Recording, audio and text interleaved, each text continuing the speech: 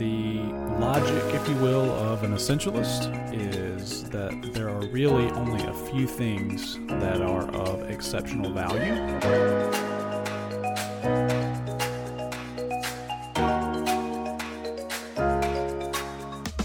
All right. Thank you so much for tuning in to the Essential Podcast. This is Tommy Barco with Barco Financial. We're thrilled that you tuned in and are going to talk today about one of the most important things that you do on a daily basis, and that is sleep. Matt's here with me to help unpack this as always. Matt, are you awake? I'm awake. I'm always awake. That's my problem. Yeah, though this podcast is for you, man. This is a featured chapter in the Essentialist life and is actually a literal chapter in the book Essentialism. It's called Protect the Asset, and we're going to delve into why you should prioritize sleep and give you some tips on how to improve the quality of your sleep and make it your hidden superpower. So, Matt, you read Essentialism. We've talked about Essentialism a lot. Chapter 8, if you've got the book or want to reference it, is called Protect the Asset. And that asset is the brain, the body, and you protect it with sleep. Immediate thoughts or memories about that? I don't about the chapter, and maybe some things will come through that were probably there, but I just forgot were there. But I've been paying attention a lot to this, and basically the one thing that really struck home with me was that sleeping is like rebooting the computer. And I actually watched a pretty cool study. It's how your brain actually repairs itself by some technical term that has to do with your spinal fluid. So it's really complicated, but that's why sleep is so important. Yeah, it really is.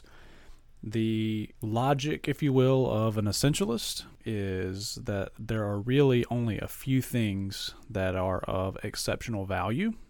So everything else is non-essential. It's trivial. So we're distinguishing the vital few from the trivial many. And if that is the ultimate goal, to protect our ability to prioritize things is our highest priority. And when you don't have enough sleep, enough rest, the batteries aren't recharged, sleep deprivation in any way will compromise our ability to tell the difference in these things that are essential versus these things that are non-essential. It is also important to your health, quality of life, quality of your relationships. It recharges those batteries, gives you energy. But I love the way the book Essentialism breaks down what a non-essentialist thinks about a topic versus what an essentialist thinks. So one thing I love is it says essentialists choose to do one fewer thing right now in order to do more tomorrow. Another thing here, non-essentialists think sleep is for failures. Essentialist knows sleep is for high performers. The non-essentialist, and I'm guilty of this sometimes with kids, is thinking sleep is a luxury. The essentialist thinks sleep is a priority. The non-essentialist thinks sleep breeds laziness. The essentialist knows that sleep breeds creativity. And the last one here, if you're still with us, is sleep gets in the way of doing it all, would be what a non-essentialist thinks. But the essentialist knows that sleep enables the highest levels of mental contribution. And so a mentor of mine used to say, I'll sleep when I'm dead. And I'm sure we've all heard that. He said that sleep was a necessary evil. And that was a mindset that really stuck with me for quite some time. Get on with as little sleep as you can and make more of the days that you have at your disposal, the hours that you have at your disposal. What are your thoughts around that, Matt? Well, I think, going back to the very first thing that you said about essentialism, I think sleep gives you that extra hour of work. I go back to that probably very old story or analogy about the two guys chopping wood. You got the young guy who's enthusiastic, and you got the seasoned veteran who is taking his time, and then he stops every hour to sharpen his axe. And he ends up cutting more wood than the other guy who's just, keeps blazing along, just trying to, smash things as fast as he can. And so that's kind of the approach that I take about sleep, and also even the same thing about kind of sharpening the axe mentally. Tommy, just like you were recently at a regional conference, learning about the various things in your field to make you more efficient or make you a better financial advisor. And so That's kind of the take that I have is sleep is very precious to me, and there are some things on this list that I do, but also some things on the list that I need to do. Yeah, same here. This is a little bit of preaching to the choir because you can get a little lax in this area. It is a priority in my mind. You just have to align the things that I can control to reinforce that, right? So we talk about in our process things outside of our control versus things inside of our control. And some things you just can't control. What time the sun comes up, the fact that there's a birthday party you've got to celebrate on a certain day of the week, or a project that's due that you found out about the last minute. All these things are out of our control and can invade our time. But there's a lot of things that we can control, and one is our sleep habits, and this will help preserve energy and productivity the following day, recharge that mental health, and all these things we've already talked about. Yep. All right, enough about that. So we've got 6 things here to help you get better sleep. That's the meat of the podcast, and we're going to dive right into them. The first one, regulate the temperature. So the optimal temperature is somewhere between 60 and 67 degrees. Where's yours fall, Matt? Ooh, so we have the kickback thermostat, and we drop it down to 66. But I am one of those gotta have the covers sleepers, not just the sheet. So recently, I actually bought a brand new comforter because I've been a little hot. It's called the Lin Spa. I think it's like faux down comforter or something. It's $30 on Amazon. It has 11,000 reviews and a 4.5 star rating. And I can admit that it is one of the most perfect comforters I've had. Wow, for $30. For $30. The only issue is it is machine washable. Most down like comforters aren't. This is fake down. But you have to dry it in a certain way, like hang dry it, or so there's, that's the only drawback to it is it's not just throw it in the dryer and go. Yeah. That's another important point. So the temperature matters of the room, the air temp, which is the thermostat, but then the bedding, the pajamas, all those things play into that optimal temperature or regulating that temperature. So that's a great point. Everybody check that out. I'm going to do the same.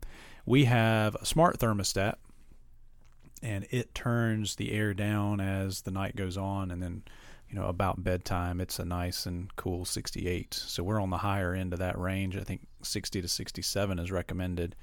So we're right there on the top end. But our bedroom is kind of off the back of the home, and it stays cooler in general, no matter what. So, and moving right along, point number 2 is manage food and drink consumption. So you've got to pay attention to what you're eating for dinner and when you're eating dinner or when you're eating these things. So you want to avoid large meals too late. You want to avoid caffeine after 5, they say. You want to avoid sugary foods, spicy foods, or real rich foods just in the hours right before bedtime. And last but not least, you should avoid alcohol before bed. There's always exceptions, Tommy, and I think if I had a Thanksgiving meal and went straight to bed, I would be lights out, no problem with this. Is that because of the turkey or just I in general? think it's just all the food. It's good food, and Thanksgiving's coming up. I can't stop thinking about it. But I think there are some exceptions. It's like some of those meals that you eat during lunchtime that just make you want to fall asleep at your desk. Italian food seems to be one of those too. Right. I think there is some exceptions there. Yeah, there's some true exceptions, and there are some that may be misleading. So you'll hear people say, this caffeine doesn't bother me, or when I drink alcohol, man, it makes me drowsy. And while some of that may be true, it doesn't maybe affect you getting to sleep, or maybe even helps you get to sleep. It can interrupt the circadian rhythm or mess with your REM, and you won't get the quality of sleep that you actually need. So that is one aspect. So keep that in mind with all of these, that there definitely are exceptions to the rule, but make sure you understand the potential trade-offs. Number 3 here is a little more philosophical than physical. It is clear your head. So lots of ways to do this, but sleepless nights are often caused by stress or anxiety. There is some interruption that can occur from leftover thoughts from the day, from TV shows, maybe a stressful movie or documentary, even something like that that's not even pertinent to your real world life can impact your ability to sleep. So you want to eliminate all of that 45 minutes, maybe 30 minutes prior. This is where a good book comes into play, something not technology, not TV. Get your focus set on the right thing. It could even be an audio book. That helps some people too. Any expertise to provide here, Matt? War and Peace.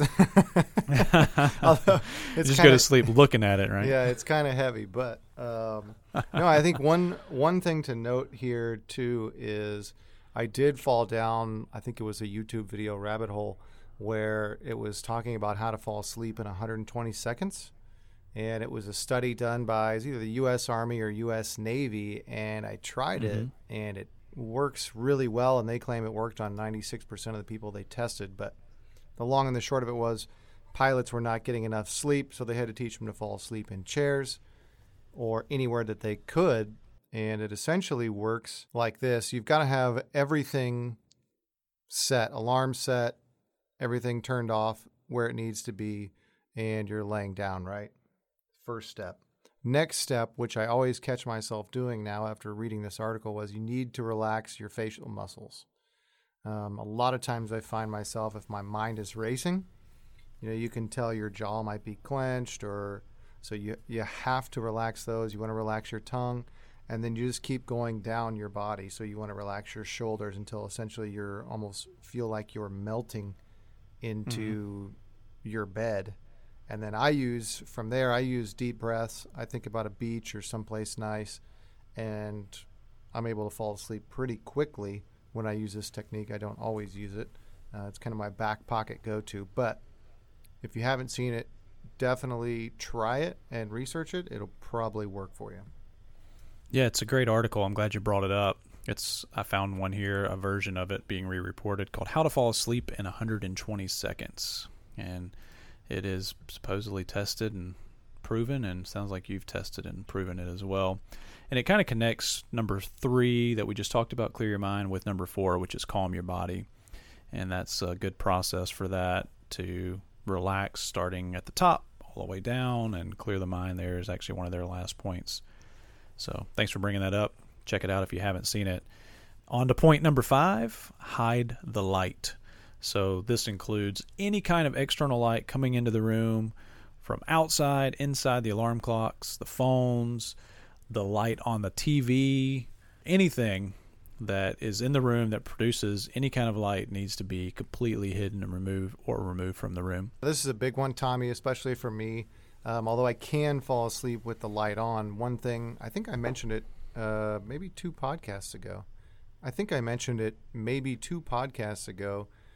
It is a blue light filtering app that I put on my phone. Actually, I think it comes with my phone, to where you're not getting, as the sun goes down, it follows the time frame. You can set it, and it darkens the screen so you're not getting blasted with blue light, because that's something that actually keeps you awake. I think the science of it is it sort of blocks the delivery of melatonin by the magic of the human body. Since I don't know the answer, is what I'll leave that at. So that's a big one. It has been very helpful for me. And just avoiding the phone in general, if you can, an hour before bed is the way to go. The only thing I had to do in my room that took a little effort and attention to detail was I took a piece of electrical tape and put it over the little logo on the TV that stays lit up all the time of the brand of the TV. Everything else is pretty easy. Turn the phone face down and close the doors, close the blinds, all that good stuff. So it's an important one. And the last one is probably the most difficult for me. Number 6 is maintain a regular schedule. And I'm hoping you have some input here. I remember one time talking with you, and maybe we even talked about it on a podcast, and that was waking up, not only going to bed at the same time, but waking up at the same time. And you said something that I thought was interesting. You said that maybe on a weekend you'd wake up at the same time as you would during the week, even if you went back to sleep. So you still do that, or how often does that happen? I do. The secret is to get a dog. So it's a little bit of an investment, but get a dog and then feed them at the same time every day, and they will wake you up at 5:20 in the morning if that's when they're fed. That's how it started anyway. But then I read that article that said if you continually get up at the same time, I think it was an article by Dr. Jordan Peterson, who we've talked about on the show before. But I'm still doing it now because I have, since coming back from vacation, I have not been doing my workout, but I have still been getting up at 5:20, kind of putz around until I need to get ready and get into my normal schedule. So yeah, I still do that, Tommy. It's a blessing and a curse. Even if I stay up late, or, if I'm at some kind of family function that ends really late, like midnight, I'll still get up at 5:20, but then I will go back to bed. So my alarm just stays set and I wake up and it is what it is. But I find it very easy to get up at the same time because of that. Yeah. Well, we're wrapping up here, but the key to this is that it keeps in touch with the circadian rhythm and this natural sleep and wake cycle, and that helps you actually feel refreshed and energized. So in other words, the takeaway is that restful sleep is not only the number of hours, it's getting to bed at the same time and waking up at the same time each morning. So again, this one's a struggle for me. I love to sleep in after long weeks sometimes or on vacations. I've got small children. When they were smaller, sleep was definitely scarce. But a little pro tip here is that if you feel extra sleepy, to maintain that schedule, just take a midday nap. So there's a lot of other information on this topic. We're by no means experts, but it is very important and a key part of the essentialist lifestyle. As an essentialist, protecting that asset is key. If you've got a great tip on helping you fall asleep or improving the quality of your sleep, we'd love to hear it. Hit us up on Facebook. It's facebook.com/Barco Financial. And until next time, get some great rest and keep it essential.